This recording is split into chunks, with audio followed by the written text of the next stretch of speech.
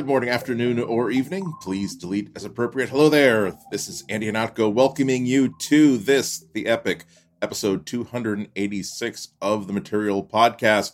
And with us, as always, gratefully, wonderfully, celestially, is Florence Ion. Flo, how are you? Hi, Andy. Hi. I'm okay. You know what? I gotta tell you, this is ridiculous. I really thought that we were over. Okay, and I apologize for how this is going to maybe sound, but I really thought that we were over the whole like scrabbling to find the gift for the holidays. And granted, I'm not having a giant holiday blowout this year because you absolutely should not in the midst of a pandemic. But I was trying to get a nice little present for my brother. Now he doesn't listen, unfortunately, to this podcast, so I'm not worried about it spoiling. But I've been looking all over for a freaking panini press.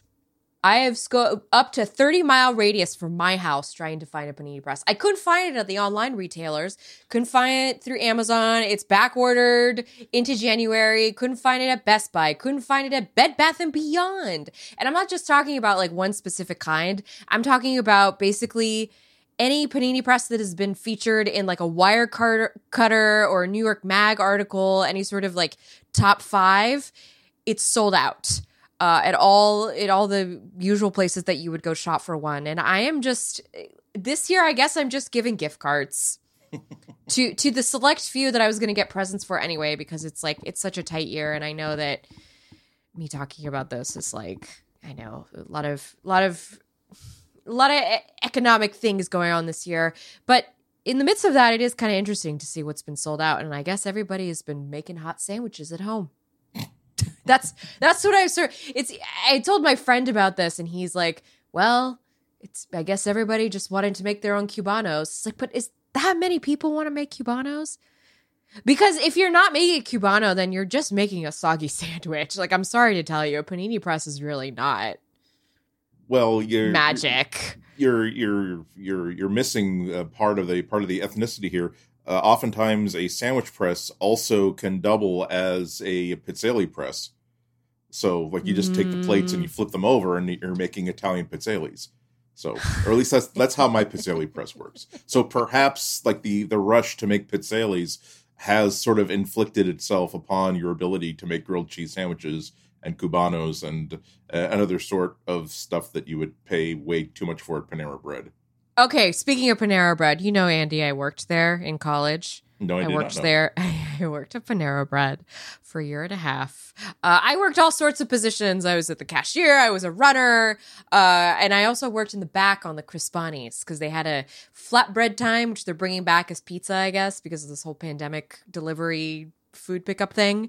And I used to do a lot of experiments because if we didn't sell enough, at the end of the day, the food would just be thrown away, which... yeah, that's a whole other discussion we can have. They did donate all of the leftover like pastries and things. But yeah, so the dough would just be thrown away. So what I would do is I would just make all sorts of concoctions with the oven in the back. Where, you know, all leftover ingredients like chicken and sauce and cheese and all that. And I just had a very visceral like memory of doing that and wasting time waiting to close. Did you ever like bake a portrait of your favorite 90210 characters as like rye bread? No, I made a lot of hearts though. I made a lot of heart-shaped pizzas. I made a lot of calzones. Good. So anyway, this is not about me. How are you doing, Andy? How's that koala doing down under? I'm sorry I said it like that, by the way, to all the Australians who are listening. I'm really sorry. It's okay. I'll It's okay to you, but you're American, so we might get some hate mail after that. I'm just saying. I honestly don't know how to go from there. I'm so sorry. I stumped Andy. You know it's bad if I'm stumping Andy.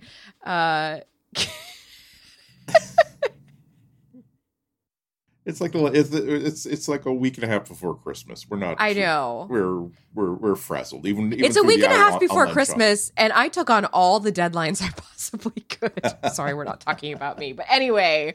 Well, see, I'm expecting like sort of a blessed delivery that was supposed to arrive today, but didn't arrive today. Oh, really? Because just so one of last week's after dinner mint was this coincides with what was just happening with me and the shipping delays. Go on. Yeah, well, and it's understandable because as we speak, a mega storm of biblical, and I'm talking Old Testament biblical proportions, is hovering its way down Zamboni like across up the eastern seaboard towards here in New England. Only it is the anti-Zamboni, in that instead of removing ice and leaving things clean and perfect, it is actually making things rougher and snowier. Down here, we're not supposed to get snow for another like 3 or 4 hours, but when it starts, we're not going to get stoppage until Friday. So I understand if packages are a little bit late, but the thing is, so last week as our after dinner mint, we talked about that adorable koala who decided to let himself into a house in Adelaide in Australia and made itself at home in the family Christmas tree, thinking that, hey, here's a tree. I bet that this is doubly the reason why I bet I'm welcome in here, because they set up a koala tree just for me to climb and be discovered hanging out in and looking adorable in.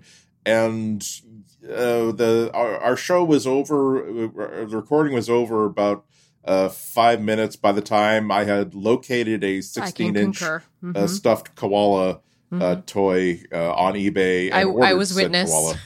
Yeah, I did not only did I do that, but I was also proud enough of it that I had to send screenshots to Flo as corroborating that.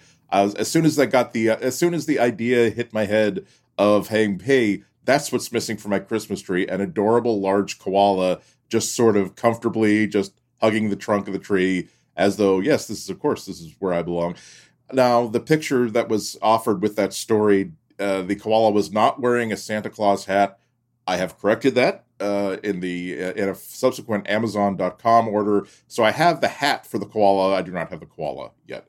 So as a result, I'm looking at the tree and I'm thinking, I've taken all the spaceships off of that side of the tree to make sure there's enough room for the koala. But now I have no koala. So now the tree is just completely unbalanced. And the chi of the entire decoration motif is just, or feng shui, the feng shui chi.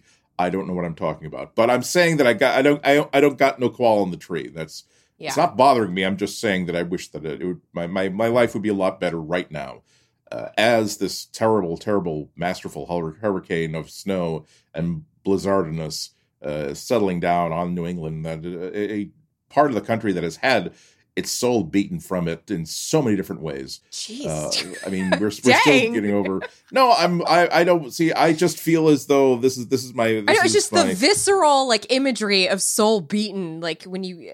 Anyway, I'm in there. Mind you, we have had it coming for a while. As a region, we tend to be rather mouthy, and we do a lot of that sort of like posing, saying "Come at me, bruh." And then sometimes the bra does come at you, and then you have to run away. But I'm just saying, I just wish I had a koala with me right now. It would help me quite a bit.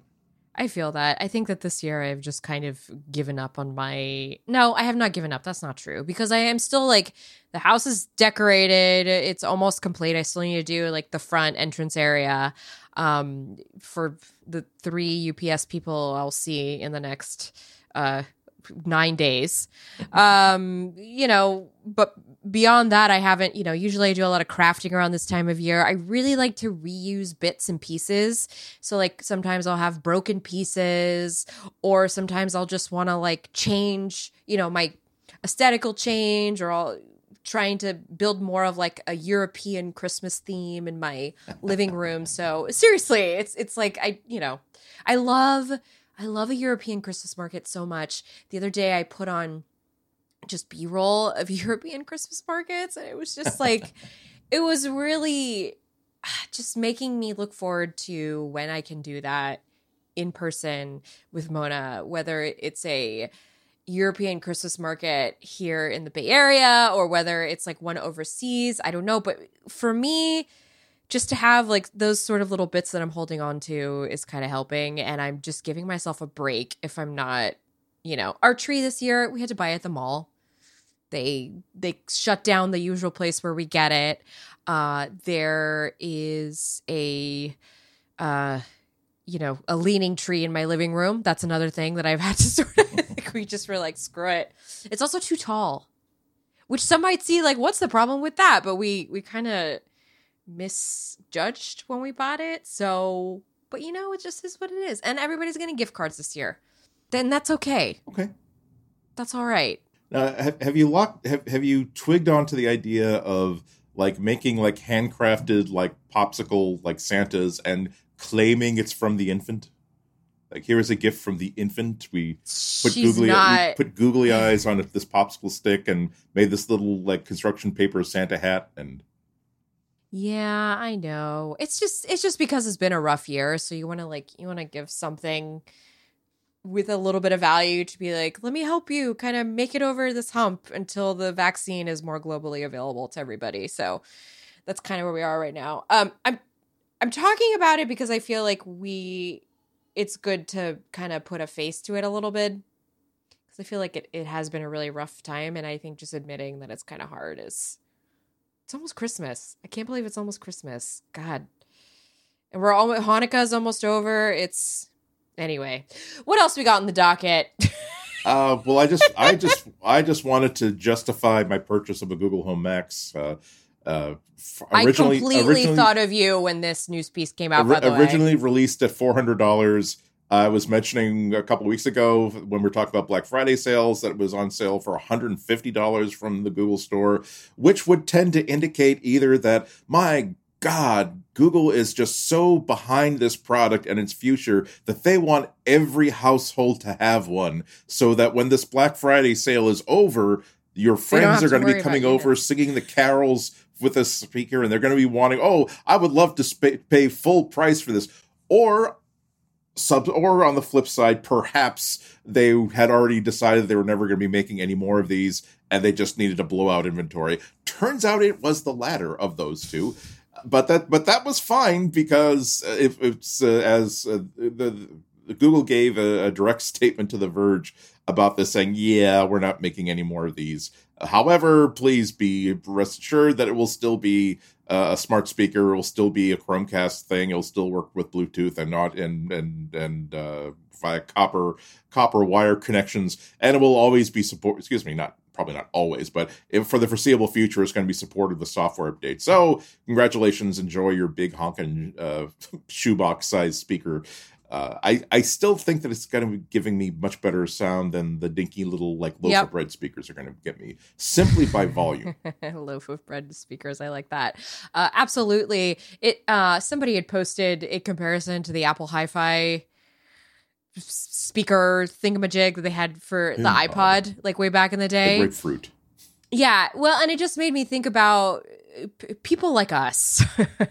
People listen to our podcast. We hold on to these things not just because they're relics of a time gone by, but also because they're really good.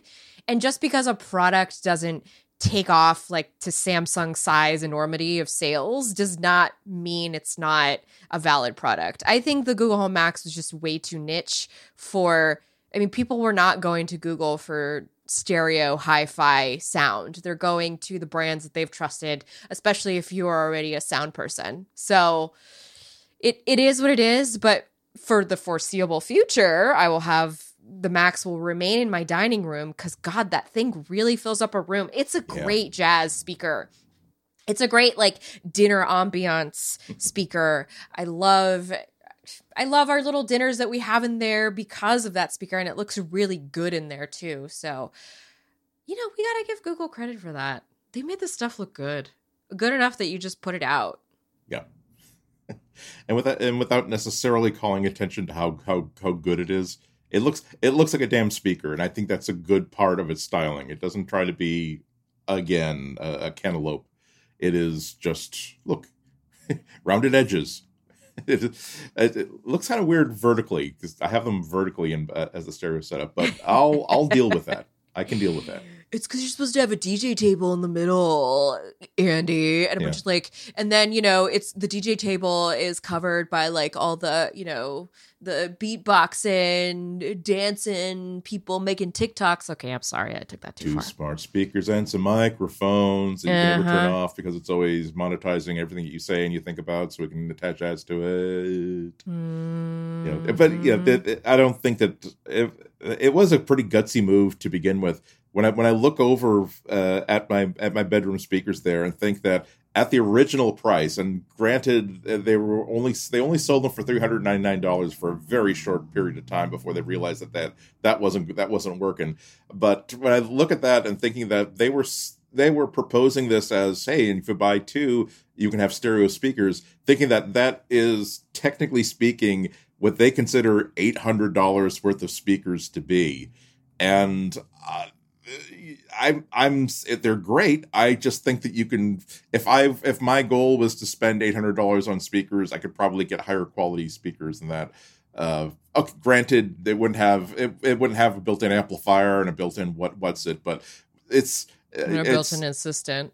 Yeah. See, the thing is to get me to trick me into buying stuff, you have to make sure that you don't accidentally get me thinking about this as an entire higher product category than what it is.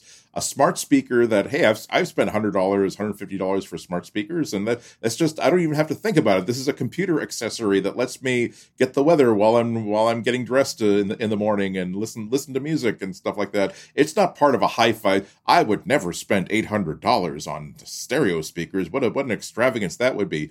But if you trick me into thinking that I'm just getting like a Google gadget, sure. And we were tricked. Yes, this is a good time for us to take a break. But then again, look, I'm the guy who didn't buy until there were. I bought the first one at $300, the first price drop. The second one when it was on some sort of a Black Friday sale for like $199, and I bought the third only because it was $150. And full disclosure, mine is still a review unit, so just being honest. And they're all matching colors, of course. So. Mm-hmm. Mm-hmm. But yes, let's take a little break, and we'll come back with Google having another bad week. Just really, you got to make sure those Ethernet cables are plugged in until you hear that click. Don't I know that? People who work at Google, try that, and we'll be back after this. This episode is brought to you by Pingdom from SolarWinds. Do you have a website? And does your website have a shopping cart, registration forms, or contact us pages? If you answered yes to these questions, then you need Pingdom. Nobody wants their critical website transactions to fail. That means a bad experience for your users and could mean lost business for you. But the good news is you can set up transaction monitoring with Pingdom. Transaction monitoring will alert you when cart checkout forms and login pages fail before they affect your customers and your business. Pingdom will let you know the moment any of these fail in whatever way is best for you. You can customize how you're alerted and who is alerted, depending on the outage severity. Pingdom cares about your users having the smoothest site experience possible, and if disaster strikes, you'll be the first to know. It's super easy to get started.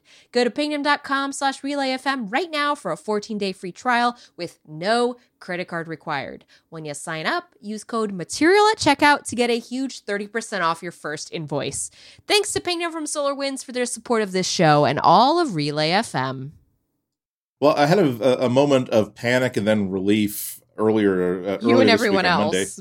Well, no, me specifically, because I was watching shortly. I was having dinner around 6:30, watching YouTube as usual, and suddenly YouTube stopped working and signed me out, and I couldn't get the app working again. And I thought, damn it, just stupid Google Chromecast with Google TV. Why the hell did I waste money on this when I had the Mi box that was working perfectly fine? Should never have bought this stupid, but a piece of crap. And imagine my relief to find out that I paid for it with including like a $24 credit I had at the Google store for having bought a $35 credit from having bought the Pixel 4a. So I actually only spent $15 for it, but I was really, really steamed that I might have thrown $15 of actual money away on this piece of junk piece of garbage dongle that doesn't even work and can't even like keep YouTube running. Imagine my relief when I found out that no, the dongle is working fine. Your $15 was well invested. It's just that every Google service worldwide is having a huge meltdown right now and nothing is working. That's all. So, I mean, yes, everybody else on the planet who is counting on like Google Meet to have an important meeting or Google Classroom apps to have in-house learning, or perhaps you're trying to drive an important presentation using Google Workspace presentation tools. Yeah, you are pretty well T-boned by that, but let's think about it. For me, my $15 was still a very, very good investment. Yes, they had Google had a bit of a kerfuffle.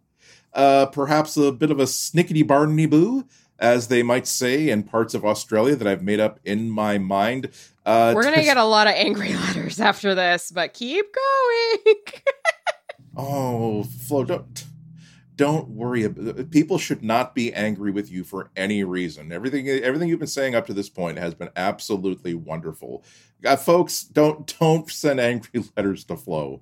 Okay, because she's just, everything she does is just absolutely terrific. I was taking a nap during this outage, so I didn't feel it. That's okay. I think part of us is always taking naps. It's kind of a defense mechanism, so that it's like how you partition your brain. Monday was very hard, and I just so happened when I woke up from the nap, everybody on Twitter was complaining about not being able to work, and I was like, oh. Yeah, it's unusual. It's also fun when you go to the services that tell you, hey, is this service up or down, and it goes to the page of Google Apps and everything is it's like flatline red from left to right every single Google service. So what happened? What happened was that for 50 minute period on Monday night, all Google services that required any kind of authentication were inaccessible, either all at once or at one point or another.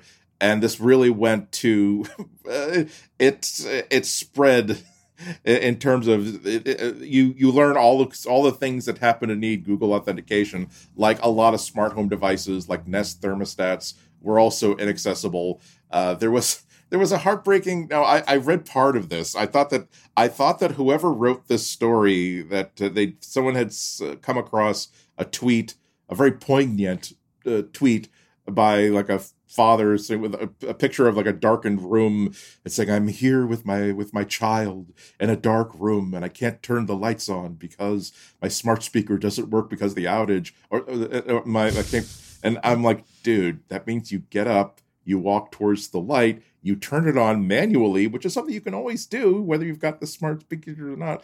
Again, I'm glad you got. It was a cool picture. Night Sight definitely paid off. At least Google was still thinking about you at this time in life. But it was a bummer. Also, not only that, but The Verge was reporting that a lot of third-party apps and services that rely on Google for back-end services, including Pokemon Go, were also affected users in the United States and Japan, all the way across the globe. The good news is that Google search and ad delivery were not affected at all. Now, you could say that's because... No, the good news is the money was not affected. They were still... while you were desperately hitting the web to find out what the hell was going on, in the sidebar, you were still getting targeted ads. Don't worry, that part is... That part runs on a generator. That's the secondary brain in the Brontosaurus's butt that makes sure that ads will always be served and the tap of money will always be flowing. Did the Brontosaurus have two brains? Yeah, I'm sure that research has been invalidated. But when I was a tiny little kid, like in the like 7-year-old Andy Ihnatko get this dinosaur book for his birthday book, it would say that, and a fun fact about the Brontosaurus is that the Brontosaurus is so big that he actually has to have a second brain, and they didn't say in his butt, but we all knew it was in his butt, just to control its tail. And it's not even what used to be Google it, by the way. It will autofill, just right. By the way. Oh my God.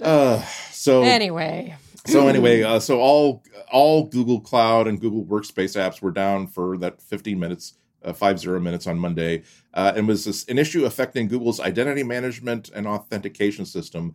According to the official Google Cloud Status Dashboard report post hoc, ergo propter hoc, quote, the root cause was an issue in our automated quota management system, which reduced capacity for Google's central identity management system, causing it to return errors globally. As a result, we couldn't verify that user requests were authenticated and served errors to our users. So it was overloaded and couldn't handle the requests. This was not a pleasant... yes, they did get everything up and running at the same time, but this is a bad time to have that kind of error. At the same time, it's being revealed that a Russian intelligence-backed hacking operation had successfully manipulated the Treasury Department and hundreds and hundreds of other government agencies. It would be not totally ridiculous to leap to a conclusion that perhaps this was part of a global threat against all that we hold dear, i.e. our ability to go to Google Photos and pull up pictures of kitties. I was hoping it was a global strike is what I was hoping it was, but, just considering. Like a new workers' revolution? Yep. Why not? Why can't we have the worker revolution be virtual, digital? Those are the things that we hold dear now. That's where people live. Sorry. Throw down your mouses. You have nothing to lose but your bandwidth. Or, yeah. Listen, it's coming. Let's just say it's coming. I know it's coming. Come on. Workers still control the means of production, by the way. Exactly. That's what I'm trying to say. Yeah. But that was just part one of a bad week for Google. We're recording on Wednesday afternoon. Yesterday, they had a huge problem with Gmail. The quote here is, we're aware of a problem with Gmail affecting a significant subset of users. The affected users are able to access Gmail, but are seeing error messages, high latencies, and or other unexpected behavior. Unexpected behavior including such inconveniences as emails bouncing instantly. Proton Mail service was claiming that email that's being sent to some Gmail addresses were getting lost forever. In many cases, and this is the kind of scary thing for people who were experiencing these outages, that the server was throwing off an error code saying that, this Gmail address doesn't exist. Not, I'm having a problem contacting the Gmail server, or I'm having a problem resolving this email address. It says, no, this address does not exist in Gmail anywhere.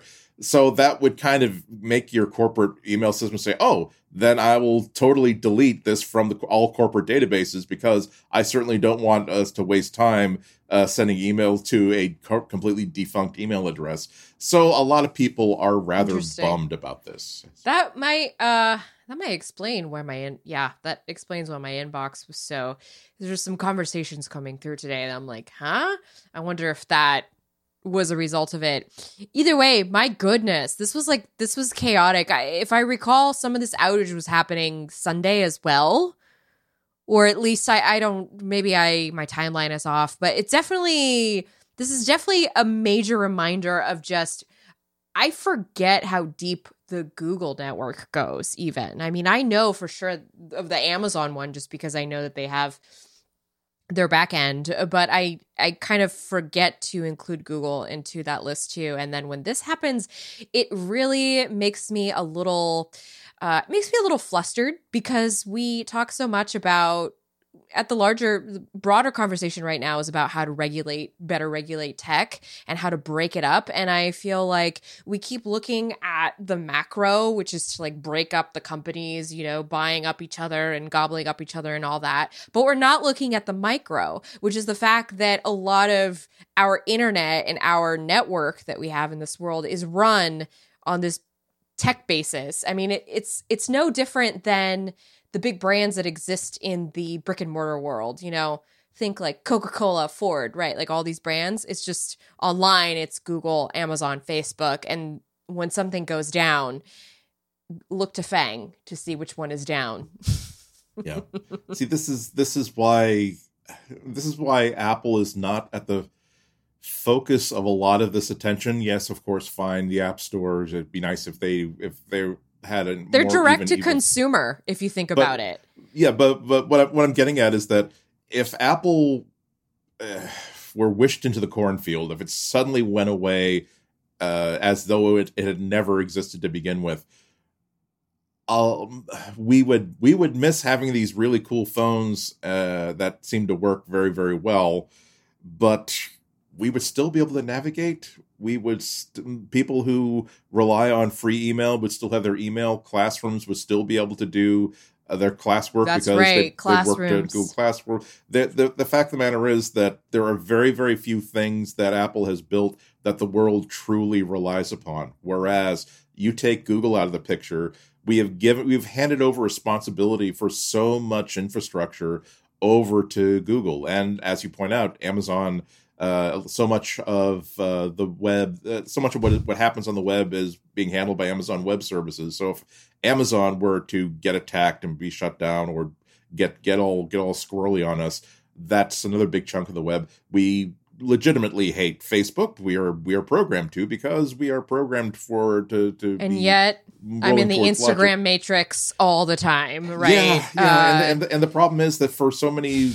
parts of the world, Facebook is the internet. And so if you were to take Facebook away, they suddenly don't have what they consider. And for to be me, access to the socially, internet. Instagram is my social thread that I have right now. It's how I'm interacting with my friends on a daily basis. Like, I'm taking time to be on Instagram because I know that's where I can post memes that my friends will see, because I can't see them in person right now and have the interaction. This was also kind of the point I was trying to make last week with the coronavirus testing and just having like Verily, Project Baseline behind that, because even though this is all data that's being collected for the quote unquote greater good, it's being collected by a private company. It's not going into like a publicly owned, person owned public database. It's going into a privately owned, corporate owned public database. And this is the problem with the internet, is that's exactly it. It's a public service that's private, that is really privately owned.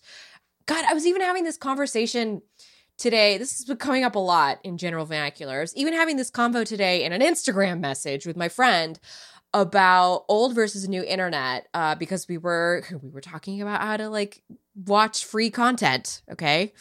And I was just telling her about this move to try and localize your media again, something we've been talking about, something a lot of other podcasts and articles have been talking about lately, because of how everything has become streaming, everything's become cloud-based. And so this is just another reminder of why that's something that is pushing some of us to go back to the way of the localized, content. But it's not something that a lot of people. And in this case, it's not something anybody has any control over. Google Classrooms, all that. Like, they all told us, come use our things. They're free. We'll give you all the tools you need. Yeah, and it works out. But the problem of giving things away for free is that our institutions sort of lose the awareness that perhaps we should be able to own and control the things that we're actually relying on. The power companies and the water companies and the sewage companies, a lot of them are private companies, but the thing is, they are regulated like utilities. So they have amazing responsibilities that they don't have the option of not wiring up a house that wants electricity, and they have obligations to keep power actually up and running. And they have regulations as to what they can charge for it and what the kind of customer service people can expect. Whereas if Google, the Google graveyard, they just keep digging more and more graves. If they decided that, well, Google Classroom was fun, but we're kind of bored with it. We have this new idea of this new AI model of developing flowers that we're really excited about, and we want to put everybody from the Google Classroom team on the Google Buds team. Like, this is why we need to, I feel like the next big wave in Silicon Valley, and I think I am hoping this is what happens after the vaccine, after we sort of try, kind of level ourselves out a little bit as a society, is I would love to see more investments in sort of centralized, locally owned services. So imagine like an educational system that could be owned by the school district that implements it. You know what I mean? Yeah. Maybe I'm thinking a little too like in the clouds right now, because I am thinking more as an idealist right now, not so much as a technologist. But as you were talking about Google Classroom, it was just gears were turning in my head. Wouldn't it be great to have a startup that comes through and is like, hey, we'll install this. I mean, you still have to sell the installation of the product, but imagine if you could, it's like having an IT department teaching people who are, employed by the school district to take care of. I don't know. Anyway, It's just. But yeah, it's so easy to just take what is offered that you become dependent on that. Yeah, especially school systems that are struggling to have to put books on every table, on every desk. Well, yeah, not just that, but have like U.S. history books that recognize both a North and a South Dakota. So it's important, or that we no longer call it the USSR. Yes, yeah. That was it's like, well, that maybe that was actually forward thinking. If you just wait another couple years, it'll be Moscow went away, then Moscow came back again. Moscow was democracy, and then it wasn't again. See, sometimes just wait, stay put. What goes around comes around, especially when you have a former spy master as your president for life installed. But yeah, so it's definitely I on the macro level to return to my activity on Monday night. Because I have a media server, I make a point of every time there's like a CD or a movie that I really, really like, I will buy it, I will rip it, I will have it present. That means that if this snowstorm were to knock out my cable, knock out my internet for a couple of days, you got stuff to do. Yeah, I can still watch stuff. I don't have sort of like a media prepper sort of mentality, but I have been finding myself like buying actual dead treeware books. Media prepping. I love that so much. That's an amazing, I've been doing the same thing though. Why do you think I have all these volumes of Melrose Place sitting over here unripped? Because I have every intention of ripping them to my personal library. Yeah. So we are untouchable. We can so to speak, but it's when we realize that the software that we run everything on is not ours. It was never ours to begin with, and so once it gets taken away, even our favorite games, and games are as important as music and movies these days, that if they decide to, okay, we're done with this Marvel superheroes phone game now. So we're pulling the plug on the servers, and so nope, this will never exist. It will only exist in lore and legend and Twitch streams from now on. We have to understand that we don't. It's important to own certain things, and particularly when it concerns infrastructure that we are basing all of our communications on, and even much of our education on. We should probably consider what life could be like without these things, because that is going to happen at some point, whether we like it or not. So we'll muse on that as the indifference of the universe to our suffering as we go to this break and prepare for Google's latest acquisition that I'm sure Congress is going to be absolutely completely on board with. So Google has made a really cool acquisition.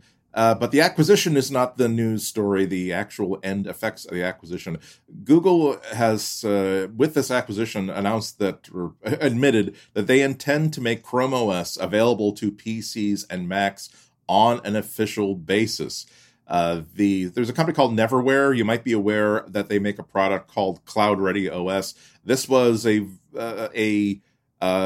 Chromium-based build of Chrome OS that you could then install on an old Mac or an old PC, ideally a Mac or PC laptop. Okay. That would replace the built-in operating system and essentially turn these older... A weekend project. Yeah. As I would call it. Yes. It wasn't actually. I installed the Home Edition. It was intentioned for education and enterprise, essentially to take whatever old laptops that are no longer being supported by Microsoft or Apple, and really, for all intents and purposes, turn them into Chromebooks. And I had the home version was free. They also have a business edition and an educational edition. But I got the home version running on an old MacBook, and it was just running perfectly fine. Matter of fact, in many ways, it was. Although I enjoy putting Linux on old laptops and giving them a second chance at life, I really do think that Chrome OS is a really If you really want to take a machine that's like 5, 6, 7 years old, still has a great keyboard, still has a great trackpad, has like a Core Duo processor and a great screen, and want to be able to do something functional with it, really, I have to admit that putting Chrome OS on it is much more productive than Linux, because Chrome OS is definitely a basic user operating system for a Volks operating system for everybody. Whereas Linux, there is a bit of a learning curve, and once you have a problem with it, you're gonna have to find someone who can help you out through that problem. Exactly. There's no support.google.com. Exactly. So Google's acquired this company, and so it wasn't just we just want some core technology and we're going to kill Cloud Ready OS. Nope. The Cloud Ready team has put something on their website saying that Cloud Ready will become an official Google product, and the Neverware developer team is going to be part of the Chrome OS team. Ultimately, Cloud Ready is going to be an official Chrome OS release, so they're probably going to make it a little less kludgy. And this is going to be the official way of getting Chrome OS on again, old Mac laptops and old PC laptops, because it really is a very, very solid upgrade. And remember that the difference, of course, the difference between Apple and Microsoft and Intel and Google is that Google doesn't care what hardware you bought. They make no money when you buy hardware, unless you buy Pixel, and who's buying Pixel these days? They make but the more installations of a Google OS there are, the more money they make. So this is very much nothing but upside for them. So that's a cool thing. I really want to see how this shakes out, and I want to see if this leads Apple to lock down the bootloader of all of their laptops to make sure it's impossible to ever install anything ever other than an Apple signed operating system on this hardware. That is a good point. I am just trying to see there's a lot of schools that have backed this Neverware, which by the way is kind of I don't know how I feel about that name. Neverware, sounds like vaporware. Anyway, one of the schools is actually nearby here where I live, which is very interesting. So what they're doing is they have a fleet of aging laptops and desktops that were causing their technicians to spend too much time and money managing the Windows environment, along with a limited budget that made it impossible to switch to new Chromebooks. So what they did is they converted old hardware. Interesting. They extended the life of thousands of devices that would have been surplused, saved money for future hardware upgrades, and reduced the burden on the support team while continuing to provide a one-on-one environment for their students. That's really interesting. I had no idea this was happening. No. Again, so severely underfunded school systems, if they can find a way to recycle, they're going to use it. And I was just talking about the thing earlier about installing it. Of course, that stuff costs money. What am I talking about? This does not cost as much money. And the sell for Google is that it gets the kids into the ecosystem, right? I mean, they're already know it as the Google Classroom. So, and the other big upside is that if you have a school system that's limping along by having an unsupported version of macOS or an unsupported version of Windows, that means that version of Windows and macOS are no longer getting security updates. Yep, exactly. But if you're turning this into a current Chromebook, that means that they're going to be getting modern security updates. But wouldn't that be kind of galling though, given that you might have spent as much as $1,000 on a Chromebook, and Google has not promised that you will get lifetime updates for it for security updates for Chrome OS. There's an end of life attached to pretty much every one of them. But to know that that's fine. But if I bought a MacBook 10 years ago, that one gets a Chrome OS update 12 years after the thing was bought. I was going to say, because they're going to have this team managing it, right? Here's a really interesting thing, by the way. They put let's see, who was it that spoke? I'm trying to see. Okay, the IT operations manager at the school district near me. Budget was a huge part of the decision because school districts in California are struggling with what was given to them. Just with the cost of Microsoft licensing versus Google licensing, there's a big difference. Because we were utilizing Google for education already, we decided we're halfway there. Let's just become a Google shop instead of having a combination of both. That is an interesting quotation. Now, that is selling the product on the Neverware site. I mean, this is good for helping old devices, but as we have posited from the beginning of this podcast recording, is that there's always a slight little price to pay. And I'm sorry for being that cynical person, but that's kind of my job as a journalist, is I need to look at all the sides of the coin of this. This is, and it also makes me wonder, like, is it fair to just, I mean, it's great from an environmental perspective to reuse this old hardware, but does it help the kids who are using this stay current on technology? If that makes sense. Yeah. Even if it's Chrome OS. I would say so, because by the time they become grown-ups, whatever they would be using right now is not going to be current anyway. Whereas the web, like the Musical Cats, is indeed now and forever. The Musical Cats is forever, and I will always have the memory song in my memory. I used to be able to sing that song before I had my adenoids taken out. Yeah. Yeah, I know. Would you? You could, but would you? What? Sing it? Yeah, meaning like where at any given moment during when Flo is alone in the house, would we be midnight and the kitties are sleeping? My chorus teacher in 6th grade made us sing it. And so we learned it. And that's when I learned that I could hit the notes. And then that summer I had my adenoids out. Oh, yeah. Because they were really inflamed. And then I could no longer sing on pitch. Anyway. It is my tragedy. It's a traumatic thing for, especially for kids like me who were really enjoyed the Glee Club and being in the school musicals and was doing okay as a soprano, but now they've got to. I'm very, very proud of my lush, rich baritone. However, it was an adjustment to realize that suddenly I could, instead of the lead tenor sort of roles, now I was getting the much more interesting, but really you don't get your character's image on the poster if you're a baritone. You're the interesting one that has the evil plan.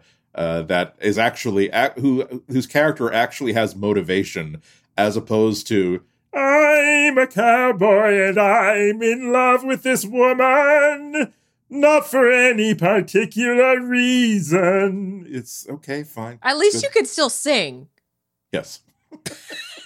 Well, again, mostly because I spend most of my time alone, so I can sing as loud as I want inside my house. I do too. That's why Mona just goes na na na na na. It's really Speaking cute. of being able to do whatever you want inside your house, Sundar Pichai has sent an email to employees giving them a little bit more guidance about when they might expect to be coming back to their actual Google everyone's offices. Talking about this in Silicon Valley. And on what basis. So the return to the Google offices has been postponed a further 2 months to September of 2021. Not only that, but the bad news and good news. Bad news being that nobody can expect that Google is going to go to a fully work from home sort of workspace. However, they will be experimenting with a flexible work week in countries and jobs in which that's practical. With this experiment, so to speak, employees will be expected to work in the office 3 days a week and then work from home the other 2. Quoting from this is from a email again, that all staff email that the New York Times got access to. They don't publish the entire email, but here's a direct quote from that email. Quote, "We are testing a hypothesis that a flexible work model will lead to greater productivity, collaboration, and well-being." Bing, bing, bing. So you've got a tic-tac-toe of buzzwords there: productivity, collaboration, and well-being. Mr. Pichai wrote in an email obtained by the New York Times, quote, "No company at our scale has ever created a fully hybrid workforce model, though a few are starting to test it, so it will be interesting to try." Yeah. Listen, folks, I've been working like that for years now. I found it's the best way for me to work. Because I when I was working in an office, I live within quite a commute distance from San Francisco. So having that flexibility really did help my productivity, because it meant some days I could just plan to roll out of bed and just write in my pajamas all day. And some, for creative brains, which do exist in the tech sphere, we need to stop thinking that they don't. Sometimes they work better like that. Everybody works differently. And also, guys, the 40-hour work week is antiquated. Okay? Sorry, I don't know where that came from, but yes. Well, actually, also the 40-hour work week in Silicon Valley is sort of notional.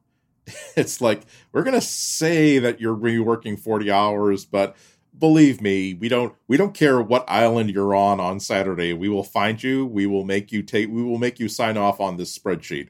100,000%. It's not a 40-hour work week in Silicon Valley. It's you are always working, which is another issue for another day. Yes. Should we take a little bit of a break and then have a nice little mint to cleanse our palate? A nice little refreshing mint. Something really, really fun and also somewhat Christmassy in terms of application. We'll be back after this. Well, before we sign off, here's something that you're going to be messing around with from now until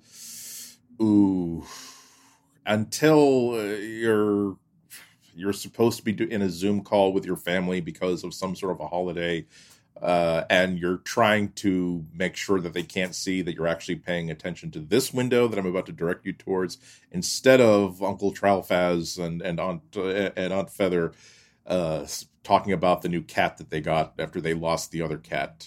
Oh, Andy, that's so sad. Gambling. They lost at gambling. Oh, okay. The cat is fine, and probably with a much better family that is not going to gamble the cat away, especially drawing on an inside straight like that. That's rubbish. So the two words I want to plant into your head that are going to transform the next several days of your life. Blob. Andy, by the way, that made me really emotional. Please don't mention. I'm sorry. I'll stop. I don't know. I didn't expect for that to make me emotional, but for some reason it did. Oh, okay. I'm sorry. No, I'm sorry I still have postpartum hormones. Okay, there's a lot going on. Anyway, I'm sorry. It just made me really sad. How about we distract you with something super yes, adorable. Let's go back to the blobs, please. Google, see, this is how much money Google is making from our personal information and by targeting ads to us. They can just pay somebody to do a research project. Just simply say, what if we have like 4 adorable, big, googly-eyed, rubber-mouthed, colorful blobs? What if we were to train an AI to help them to sing opera? They didn't make it into a Pixar movie, so they went to this casting audition and they got this gig. They're not trying to mess you over by saying no, you have to subscribe to our streaming content in order to be able to see this movie. No, they just want you to play with the blob opera. And have fun with it. What it is you'll see, if you do a Google search for blob opera, you'll definitely get at it. But of course, there's going to be a link to it in the show notes. And after a very, very short amount of training, you see this beautifully lit and rendered set of blobs that you can then, like by stretching them up and out, you can make them sing and harmonize. I'm going to be playing the soprano here. Hopefully, you'll be able to hear this through my capture.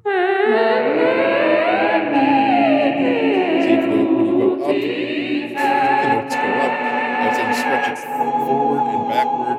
You're changing the vowels, and the other 3 there's a soprano. There's also a mezzo soprano, a tenor, and a baritone bass. I think here, and they're going to help harmonize for you.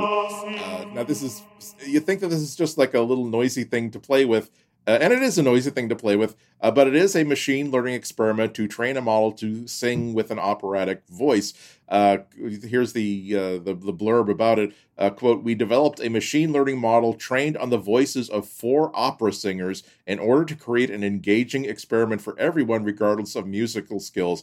And they name this the professionally trained opera singers that were helping with this. Tenor by the name of I don't recognize their voices, but they were probably, I might have heard them at some point. Tenor by the name of Christian Joel, bass Frederick Tong, mezzo-soprano Joanna Gamble, and soprano Olivia Dutney recorded 16 hours of singing. In the experiment, you don't hear their voices, but the machine learning model's understanding of what opera singing sounds like based on what it learned from them. And I have to say that it's you're not going to be hearing like Verdi opera coming from these people. However, I've been listening to in the last year or so. I've been listening to a lot of Baroque opera like Handel, and there is a lot of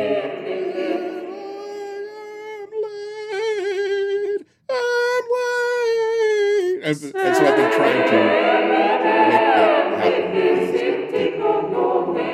However, I don't have to because there's also if you click on the little Christmas tree switch in the lower corner, they all get like Santa Claus hats, and the snow starts to fall, and you can actually have them singing.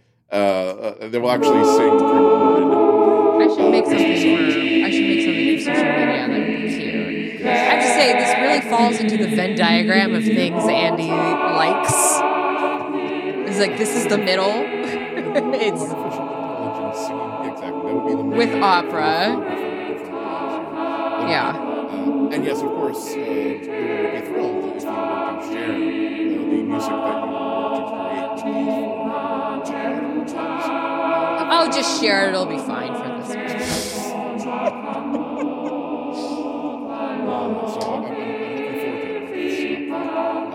I'm looking forward to someone doing like Bat Out of Hell, Paradise by the Dashboard Live.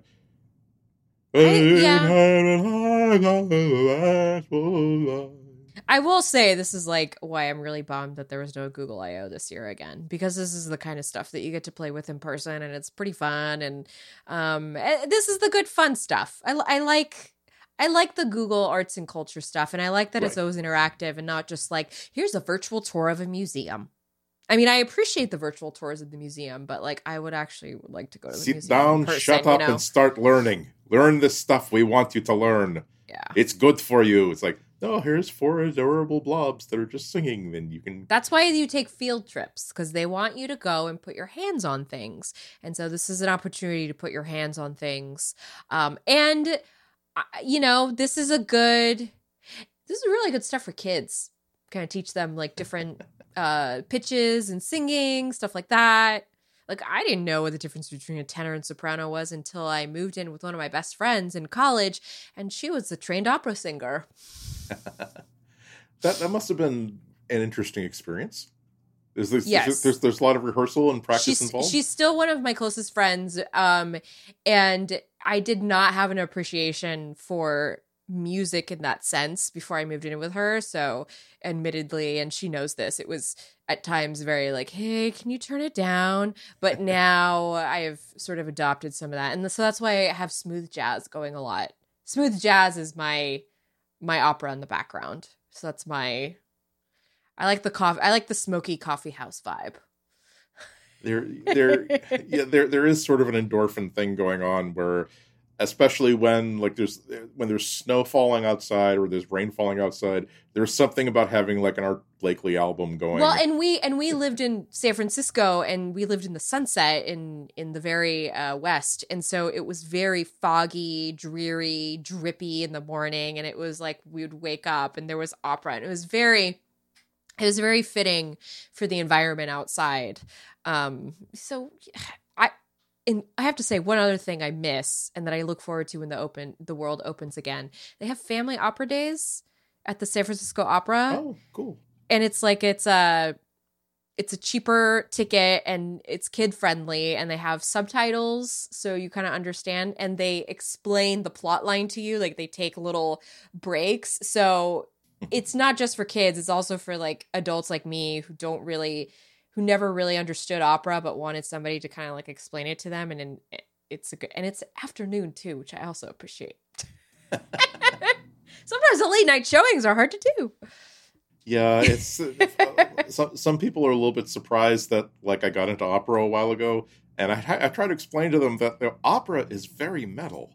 There's a production. There is a lot of sex and violence in opera. Oh yeah, I mean. See that it's we need to wrap up soon, but yeah, people don't know that like when the America's Got Talent and the UK's Got Talent shows and all and one of the stock characters is, oh, the 11-year-old opera prodigy. She's just a tiny little girl, but she's singing like an opera star. Okay, first of all, she's not. Okay, she knows how to do the vibrato, but that's fine. Okay. Again, I'm just saying, I don't want her to blow out her voice at age 12 Fair. And not be able to sing anymore. That's why I think this is a problem. But she's singing this song, but she has no idea that, okay, I know that you're singing this song, or the producers want you to sing this song because this is like the song that like they always have, like the little 12-year-old opera prodigy sing. Now, you do know that in the opera this is taken from, you have just murdered your husband on your wedding bed. You have reappeared in front of the celebrants at your wedding reception, your wedding gown stained in blood and gore, still holding the bloody knife, and you start singing this. You do know that, right? This isn't like a peppy da-da-da-da-da-da-da-da. Is this Carrie or an opera? It's, again, opera is very metal. And at times it really is a very, very heavy metal sort of thing.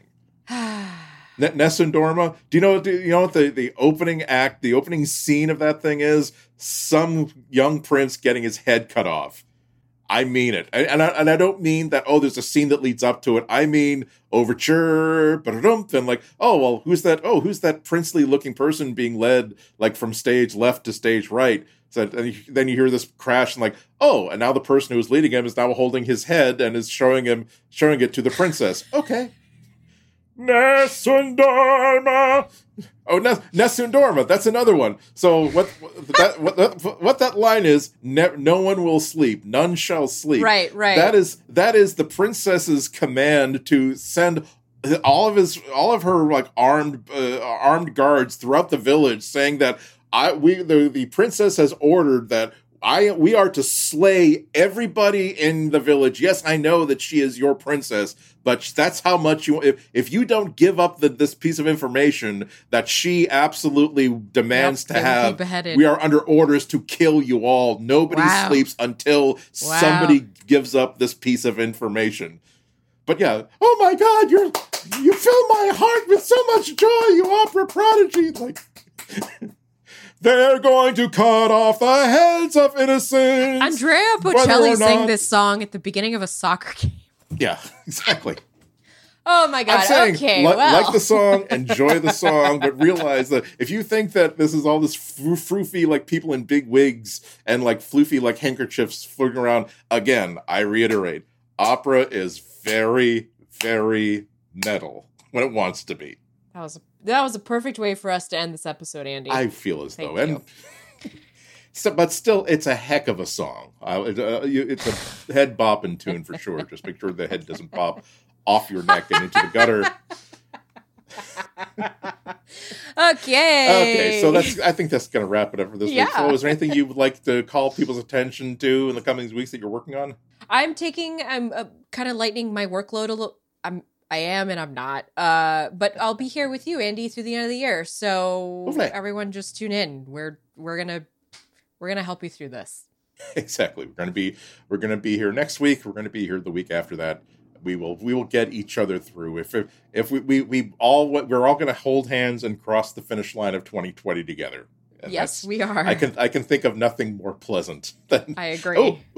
That's definitely an excuse for a cake. I'm definitely going to be having a cake ready for our first show of 2021. I think you, Flo, should get with cake. And all our listeners, I hope that you just make your plans. Don't even bake it yourself because that's actual effort. We'll remind you, and we have 2 more shows before the end of the year, so we'll remind you before then. Exactly. So that gives you a lot of time to think about what kind of cake you want. Mm-hmm. Make it a good one because we're all crossing this finish line together.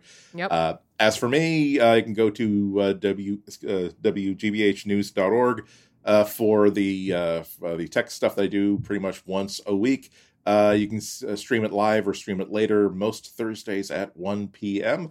And as always, go to Anatgo on Twitter, Anatgo on Instagram for whatever it is that I'm screwing around with. Go to Oh That Flow to find out what Flo is doing on Twitter.